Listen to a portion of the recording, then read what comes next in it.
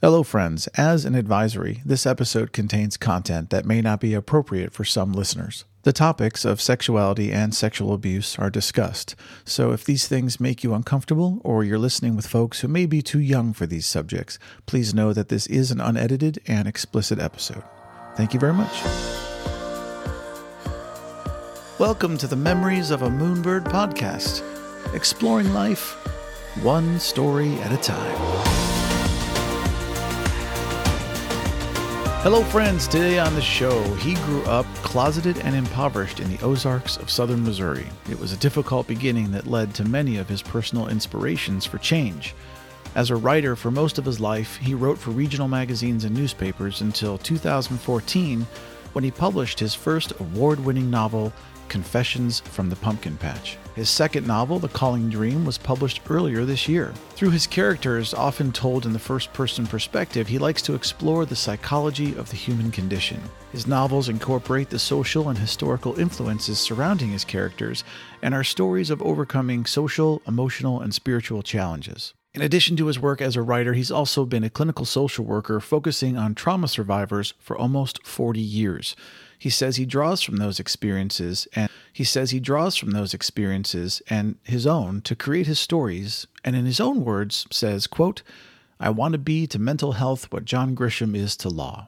Please welcome author Carlisle Thoms. Carlisle, welcome to the show. Thank you. Very nice to be with you here. Yeah, it's great to have you. So I want to jump right in. What was it like for you growing up in the rural Ozarks? Well, we lived about 10 miles outside of a town that was less than 2,000 people, and the nearest town to that was only about 6,000 people. And my grandparents raised me on a farm, what I lovingly refer to as the butt crack of nowhere. And so I didn't have much contact with anybody growing up. Grew up in the 1960s. We had an old black and white TV, and we could get two channels, but you had to go outside and turn the antenna to get the other channel. Wow. And how were you and your family affected by all the politics and the craziness of the 1960s? Well, a lot of that I didn't know about. I avoided the news when I was a kid. My grandfather would sit there and cuss at the television. A lot of it was seeing things about Vietnam, and what I particularly recall is seeing things about race riots, those kinds of things, like the riot at the Democratic Convention. And then there were riots in Detroit. There were riots in various different places. There was the Martin Luther King assassination. When I was in the third grade, they shut down school because of the John F. Kennedy assassination. A very turbulent, crazy time. Very. July 20th, 1969, we landed on the moon. Do you remember that? I remember that. I remember going to school and learning about it in school. I came home to my grandfather and told him that I learned about them walking on the moon, and he said, "That's a damn lie." Really? Yes. My mother died when I was 5 years old, and so that's why my grandparents raised me. So my whole childhood, my mother was telling me, "Your mother wanted you to go to school." And then from my grandpa, I get, "That's a damn lie."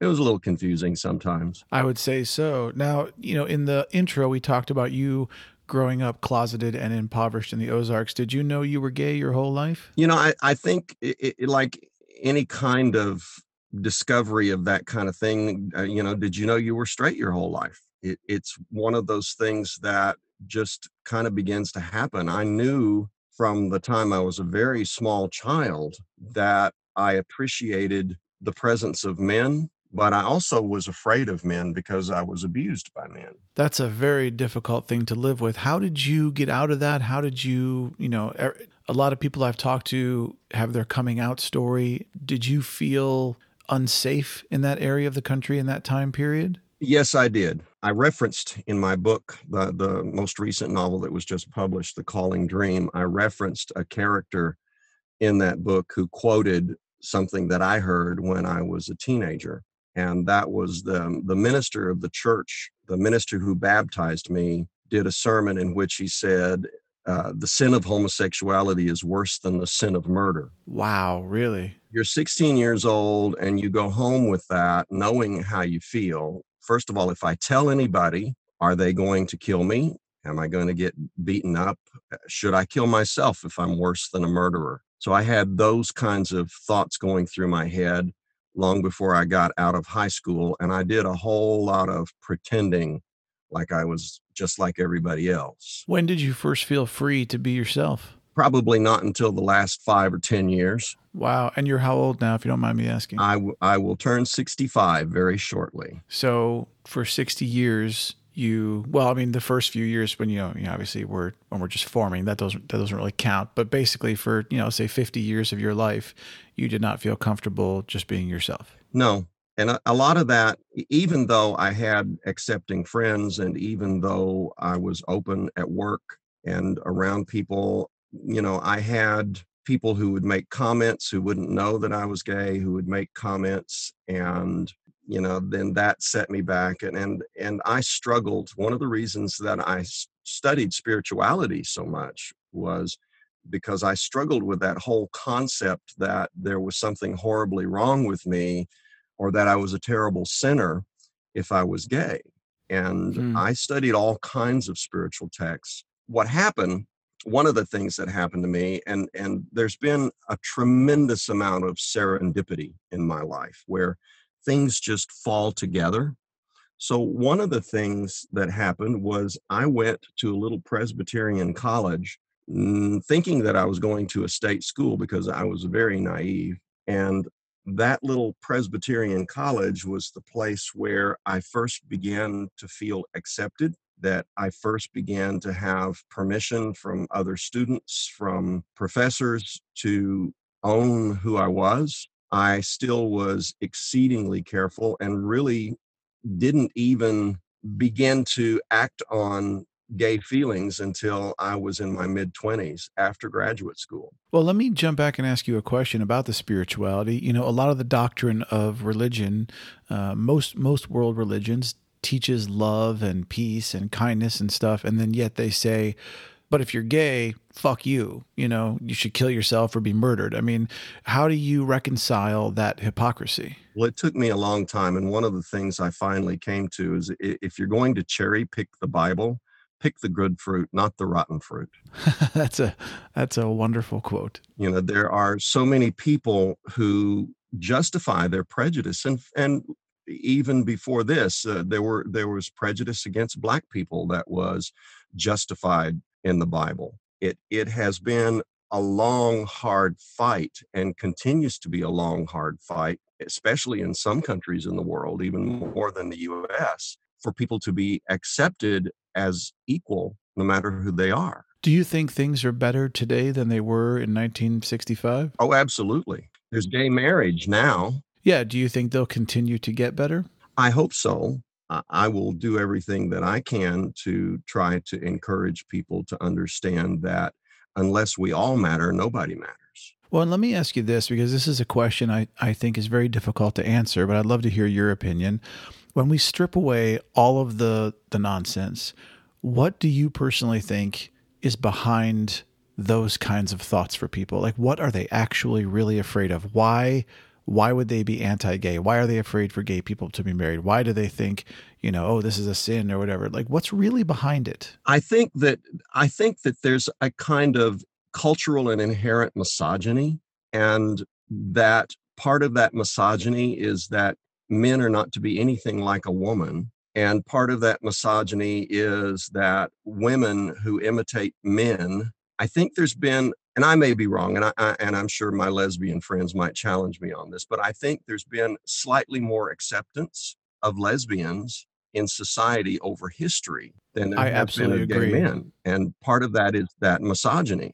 I've been around so many men growing up that have seriously looked at me and said things like, well, yeah, lesbian porn's fine, but because it's sexy, but gay porn, oh, that's fucked up. Yeah. And it's like, excuse me? Like, how does that make sense in your brain?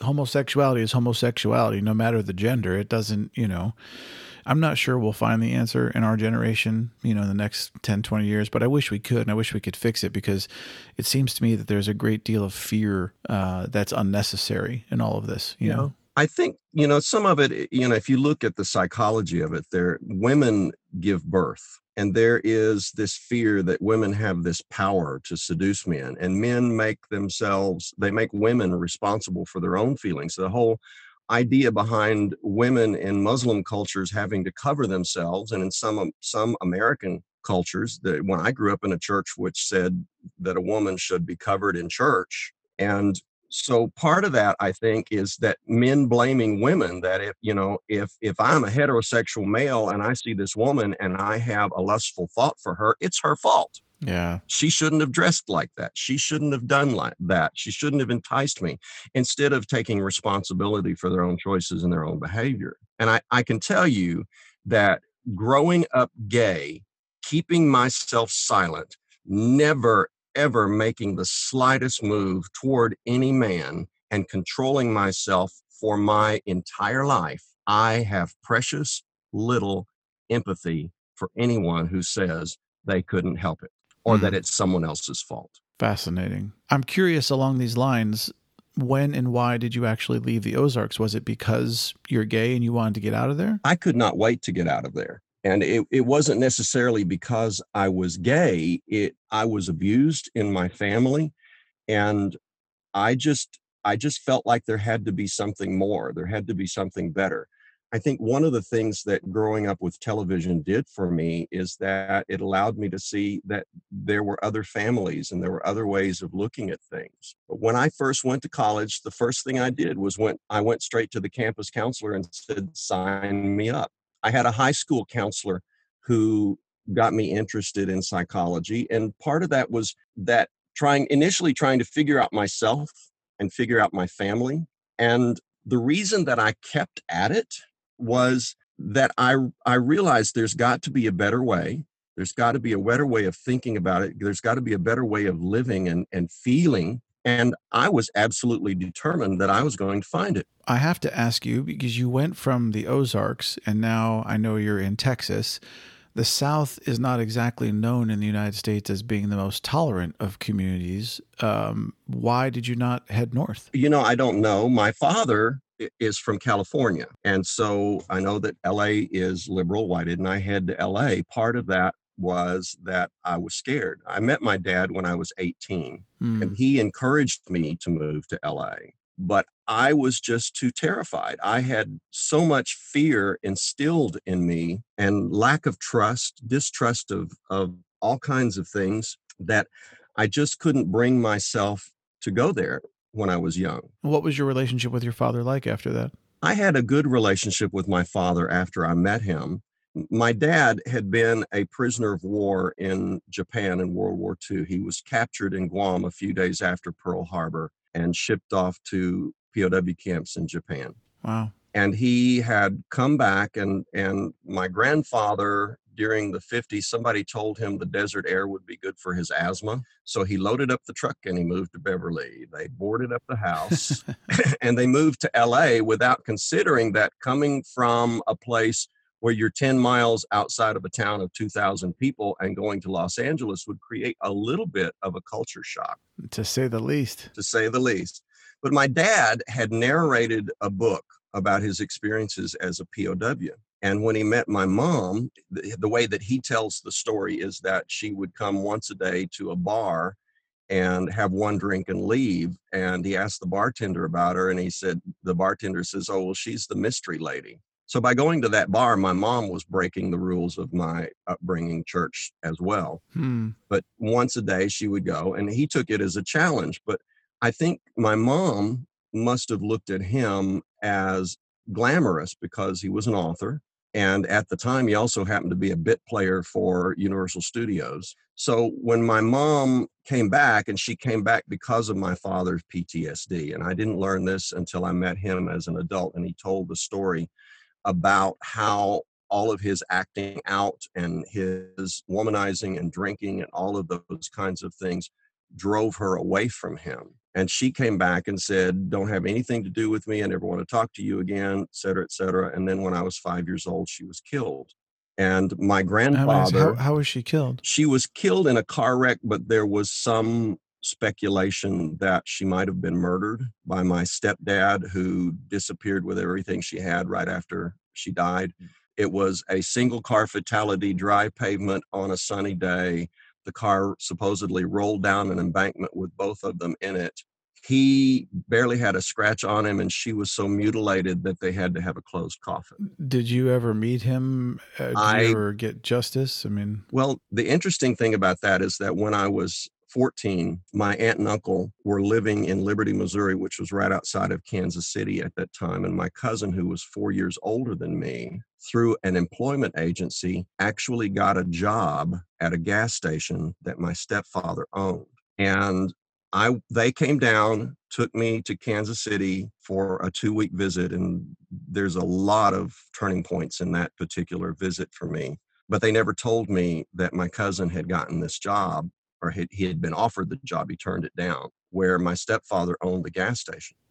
I was furious that they never let me know about that I didn't have the opportunity to go talk to him. But I guess they were trying to protect me. now he's gone. As far as I know, the only time that I ever heard anything about my stepfather after that was because of my cousin being given that job or offered that job with him. So I didn't hear anything else from him ever after that. I have no idea if he's alive, dead, or whatever. But my grandfather would not allow me to contact my dad. And when I was 18, and I began insisting on it and kept trying to find him, I wrote a letter to the publishing company of his book. And the publishing company sent me back a letter. We didn't have a phone either, by the way. Wow. They sent a letter back to me and told me that they don't give out names and addresses of their authors, but they had forwarded my letter to him. And then I got a letter from my dad, and he made arrangements to fly to Little Rock and meet me in Little Rock,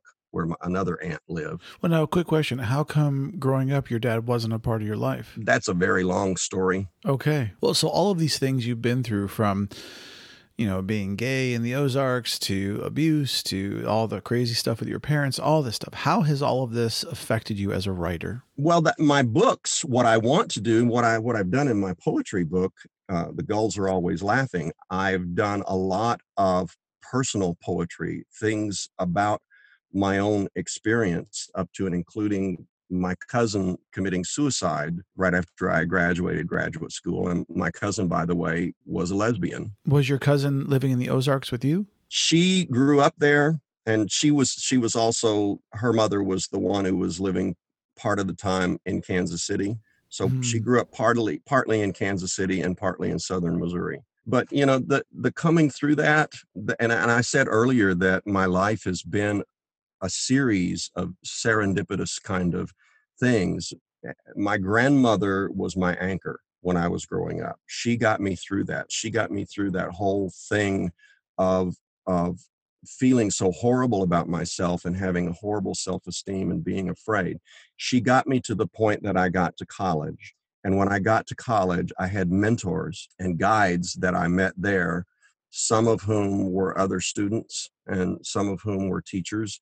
And so I began to come out of that. For one thing, I started therapy at 18 years old. I stayed in therapy off and on for 18 years. So I worked a lot toward dealing with my own issues and my own stuff during that time. And I continue to work on that. Carlisle, if you were going to give a piece of advice to anybody in the LGBTQ community who's perhaps, closeted, living somewhere, whether they're afraid or not for their safety, what kind of advice would you give to them? Well, one thing I would tell people, because if they're closeted, they're probably more likely involved with some fundamentalist religious group. I would tell them God loves you no matter what. It doesn't make any difference. And people who cherry pick the Bible and pick the bad fruit, you don't worry about them. You think about the people who love you and the people who got your back.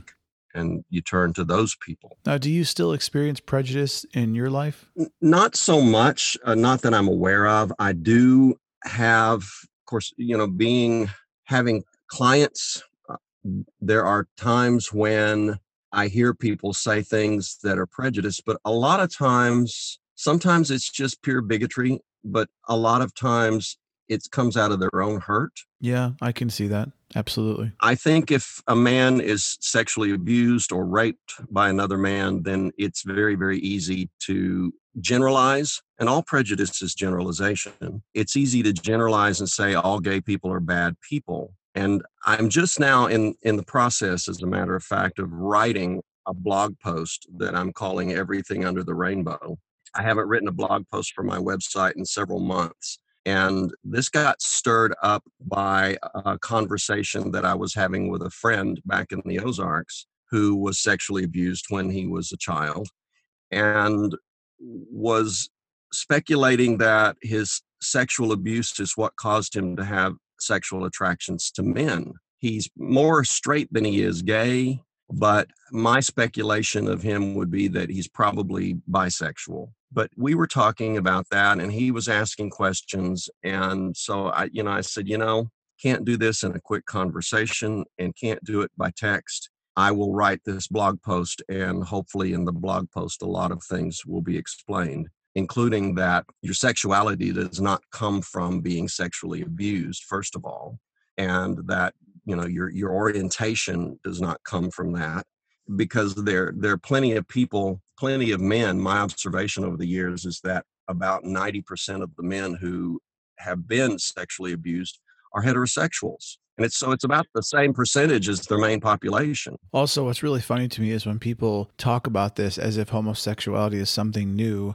And I'm like, have you ever looked at some of the old cave paintings and some of the evidence we've found? Like, homosexuality has been around since the dawn of species. It's in other animals. It's not just in humans. Like, people are just ignorant. Yeah, but there is this idea that it's abnormal, and that's one of the things I'm addressing in that blog post. Carlisle, do you think that we're going to evolve as a species to a world without prejudice and hate at some point in the future? I certainly hope so. I think I'm going to do the best I can to try to encourage that. I don't have a big platform at this point. I do encourage acceptance and understanding. I think through writing novels is a fantastic platform, and hopefully, your work will begin to spread and people will be influenced by it. And do you have some kind of litmus test or a barometer of you will believe you are successful when a certain number of people have read your book and commented on it, or do you not care how many people it reaches? Well, I would love for it to reach millions of people, but I don't know that I count. I think I'm already a success in that my first novel won an award. It was endorsed by Meredith Sisko, who worked with the Oscar-nominated film Winter's Bone. So that just astounded me. And when I wrote that novel, I started out writing it as a joke. It was supposed to be ha ha ha funny. And I sat down, allowed this character to have her say. I wrote it as first person female. She had a whole lot more to say than jokes. I thought it was going to be a funny thing, and I tried to stick some funny stuff in it. But she kind of directed it, and I ended up, it was like reading a novel as I wrote it versus writing it or coming up with the story and the idea. It just wrote itself. I'll tell you what's fascinating to me, actually, as a writer myself, is that people who don't write, I'm not sure if they understand what it's like when you're so deeply involved in the creation and the characterization of these people and these events that you're writing about.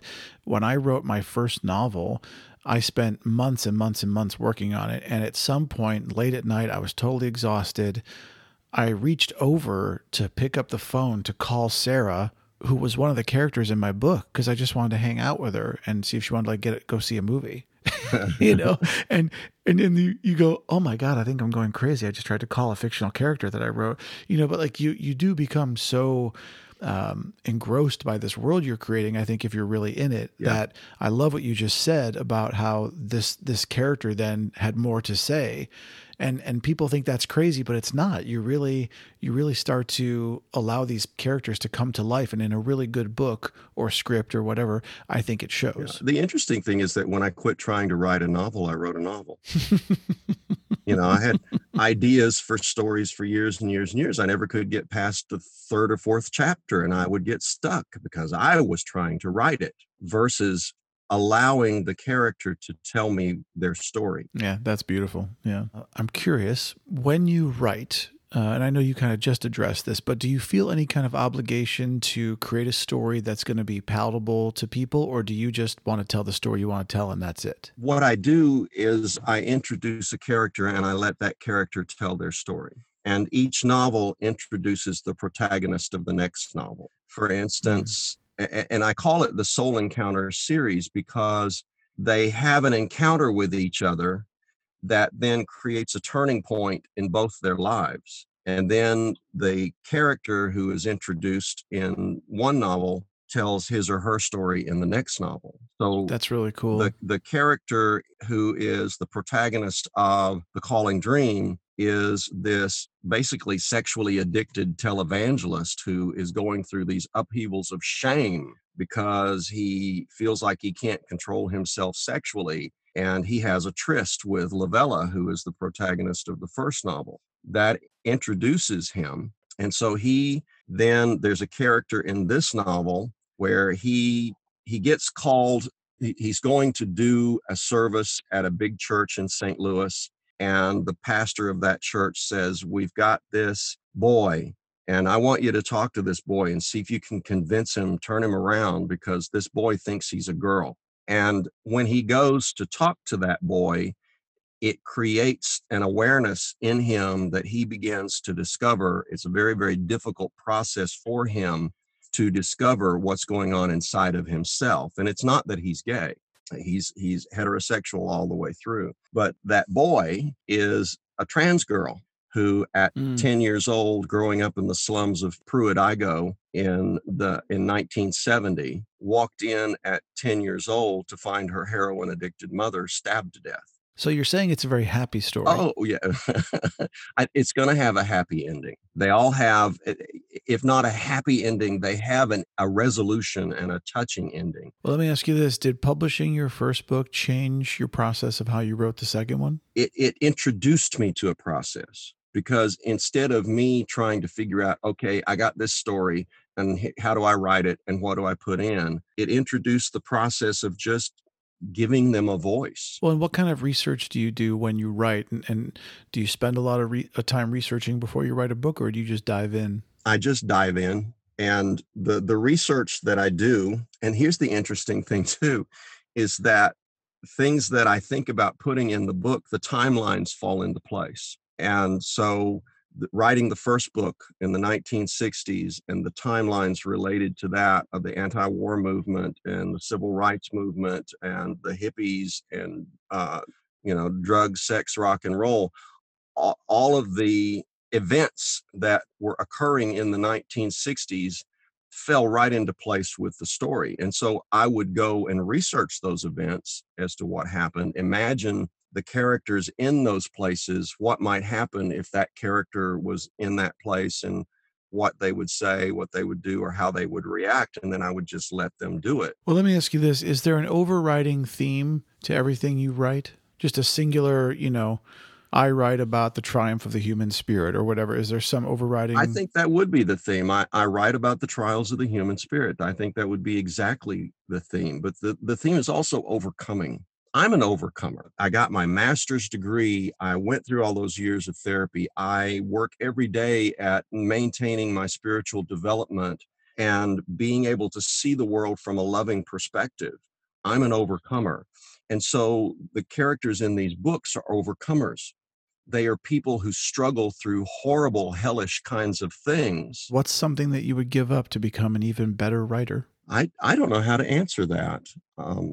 Time.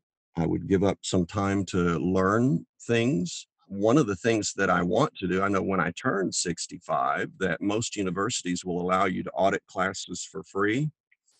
And so I'm wanting to take some classes in screenwriting. I've found so far that I tend to be a bit too verbose for screenwriting. It's, I think of, if a novel is a sonnet, screenwriting is haiku.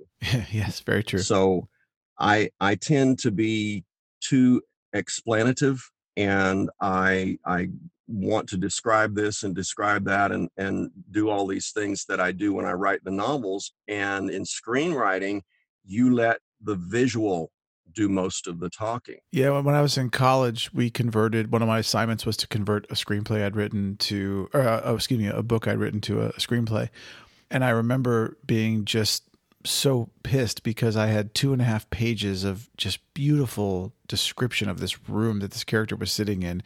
And in the screenplay, it was one sentence. Yep, So absolutely. It was really crazy. I Yeah. recently, back several months ago, I saw the movie The Goldfinch. And of course, it's based on a Pulitzer Prize winning book. So I went and bought the book. The book, according to Kindle on my phone, is 748 pages.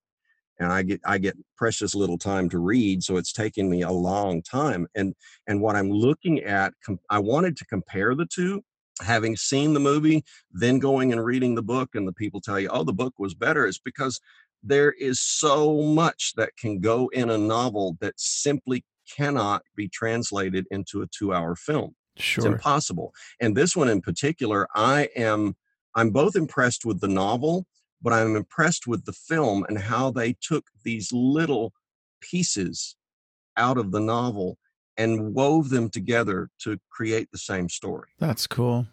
If you could tell your younger writing self anything, what do you think it would be?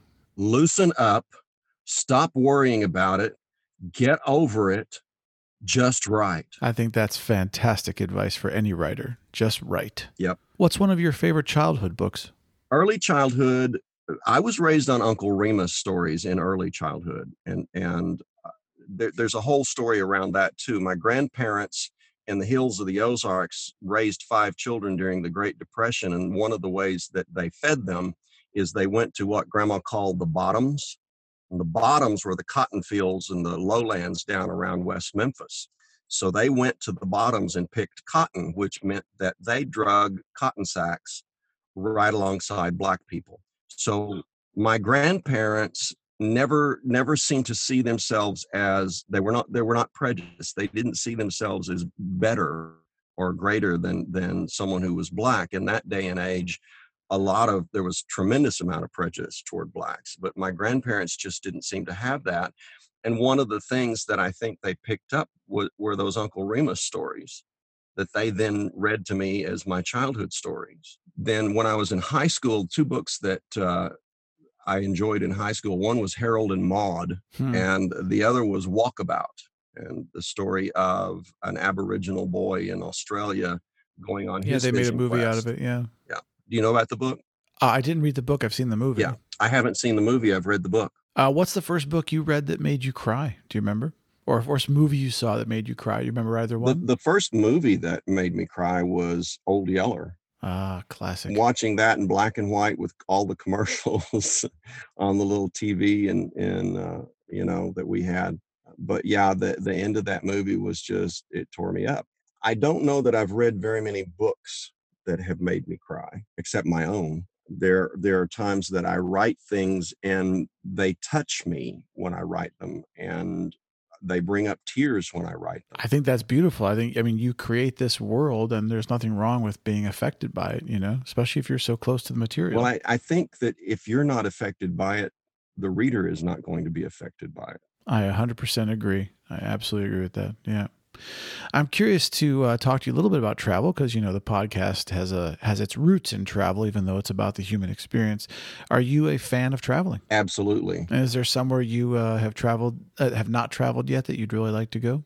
Every freaking place on earth that doesn't have a war zone or a hot spot of COVID-19, I would just love to see. I always wanted to see things and explore, and I love culture. I love learning about different cultures and seeing how different cultures work. I think, one of the things that I might consider doing if I were to go back and start over might be to be an anthropologist. But I love talking to people from different cultures and how things work differently and how foods are different and all of that. But I've actually only been out of the United States twice. Where to? One was to Mexico. Well, I went to Mexico twice. I've been to Cancun and Tijuana. And then I had a friend back in 2010 who he's got enough means that he takes his wife on a trip to Europe at least 2 or 3 times a year. They were supposed to go to the Cayman Islands here recently, but I think that got shut down because of the COVID-19 thing. But he called me up and he said, get your passport. And then he asked me where in the world I would like to go. Well, the first one I picked was Japan. I would love to go to Amida, where my dad's prison camp was. Oh, and yeah. I don't know that that it's anything like it is now, or that I'll ever get to go there. It's probably, the prison camp I'm sure is gone, but I want to go to Japan. So he called me up and then he said, how would you like to go to Istanbul? And he said, what do you think about that? And I said, I'm not going to look a gift horse in the mouth. And so he paid for the trip, paid for the hotel, I didn't pay anything on the airlines of the trip. We spent 4 days in London and 7 days in Istanbul. How Oh, it was fantastic. wonderful. What was your favorite part? All of it. I was so curious with Istanbul and the Islamic culture. And one of the most beautiful things was the call to prayer.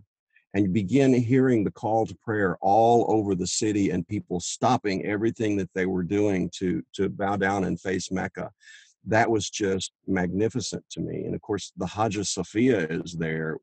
That's magnificent. I have to tell you, when we were traveling just in Europe recently, we were starving and we were out walking around, and one of the only restaurants that was open at the time was this Turkish restaurant.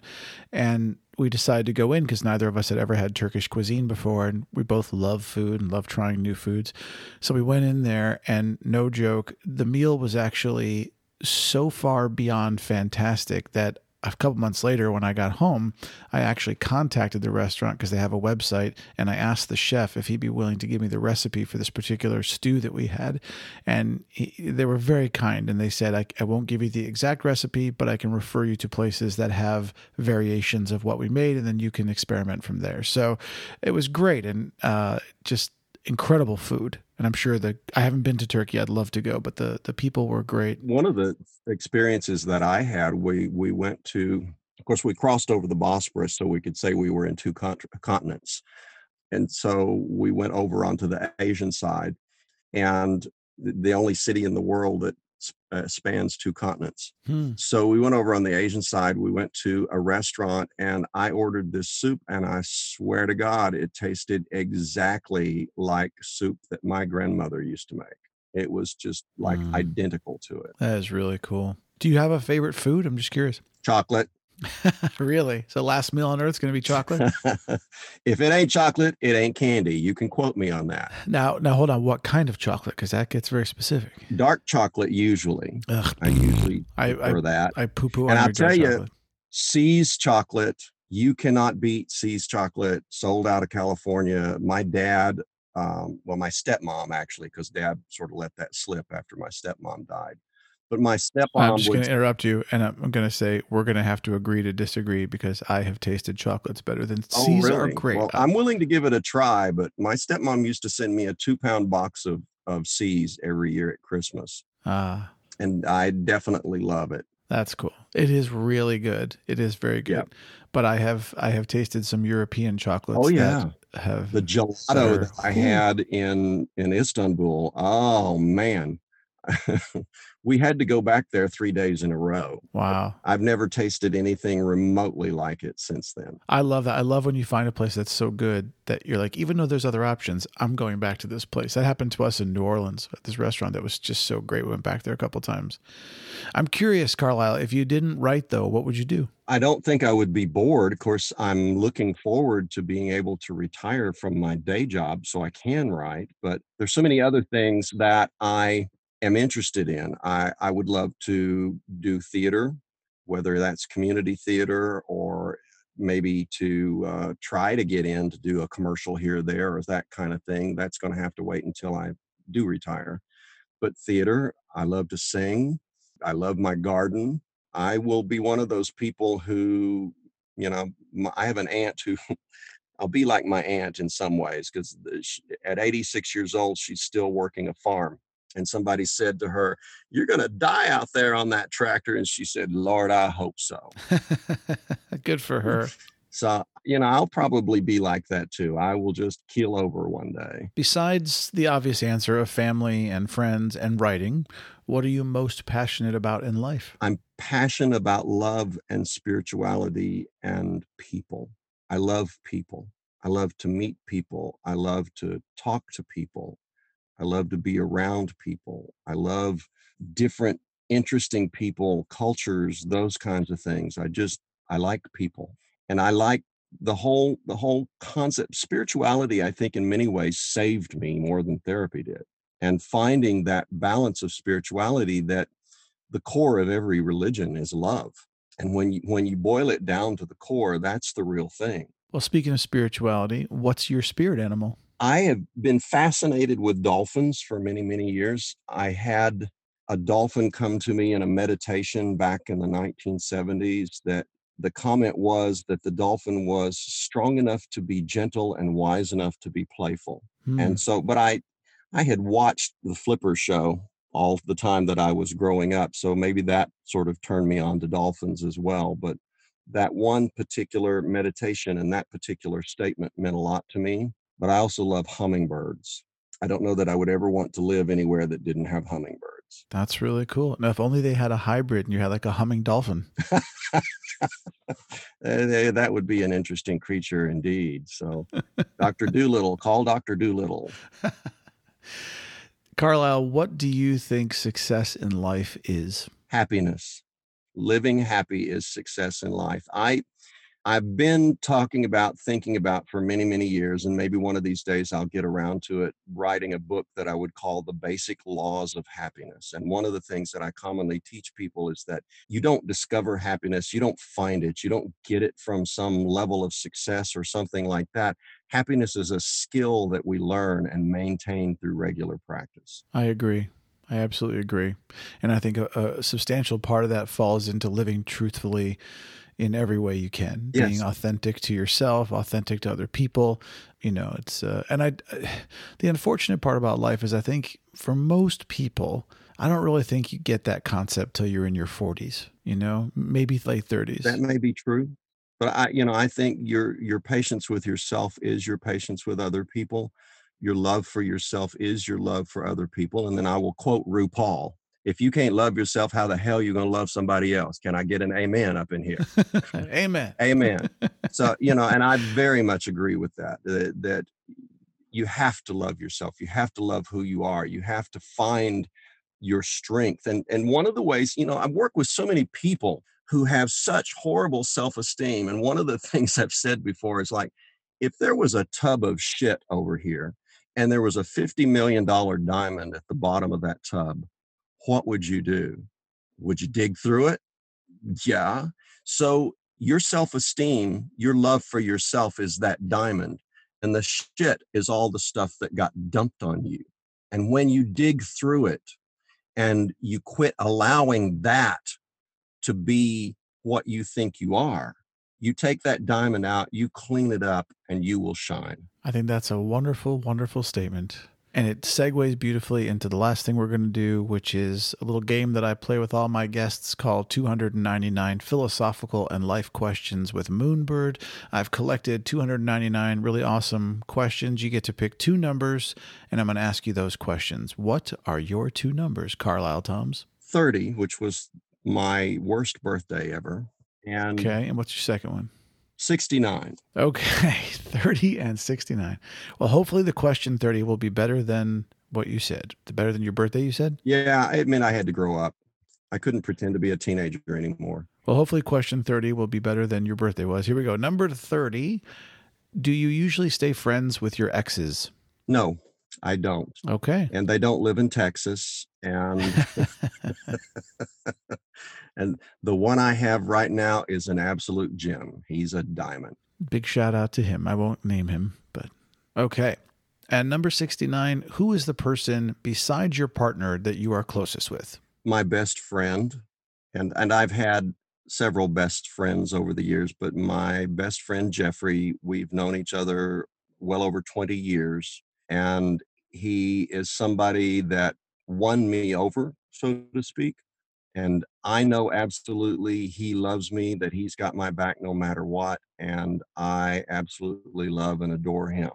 He's the one who took me to London and Istanbul. And his lovely, wonderful wife gave up her seat on the plane for that 2 weeks so he could do that for me. So she's pretty damned awesome also. That is really cool. That is a great friend. Yeah. And Carlisle, I want you to know that if I had the money and means, I would absolutely buy you a plane ticket to Japan. Well, maybe I can get my own one of these days. There you go. From your mouth to God's ear. Yeah, I definitely want to go to Japan. And Japanese food, by the way, is my favorite type of food. Fantastic. Chocolate's my favorite food, but Japanese is my favorite type. So some dark chocolate after a good Japanese meal, pretty much peace on earth for you? That would pretty much be it. Some really, really good sushi, nabeyaki udon, some teriyaki salmon, there's all kinds of things I can think of that I would love. Well, I not only wish you many happy Japanese meals in the future and a trip to Japan, but I sincerely wish you great luck with your novels, and I hope that they get made into movies, and we're having another conversation at some point from set where you're excited to be there watching your stuff come to life. And I wish the same thing, and thank you very much. And of course, all the best for you as well. Thank you, sir. A pleasure to talk with you, and have a great day. Thank you, and bye-bye now. Friends and listeners, if you or anyone you know has been sexually assaulted, please know that help is available. RAINN, RAINN, is the nation's largest anti-sexual violence organization, and you can reach them confidentially 24 hours a day, 7 days a week at 1-800-656-4673 or visit their website at rainn.org, RAINN.org. Additionally, in support of LGBTQ mental health specifically, there's the Trevor Project, who offer a safe and judgment-free place to talk. You can call the Trevor Lifeline at 866-488-7386 or visit thetrevorproject.org, thetrevorproject.org. Finally, you can also contact your own State Department of Mental Health Services for local referrals of people who can help. So please remember, you're not alone.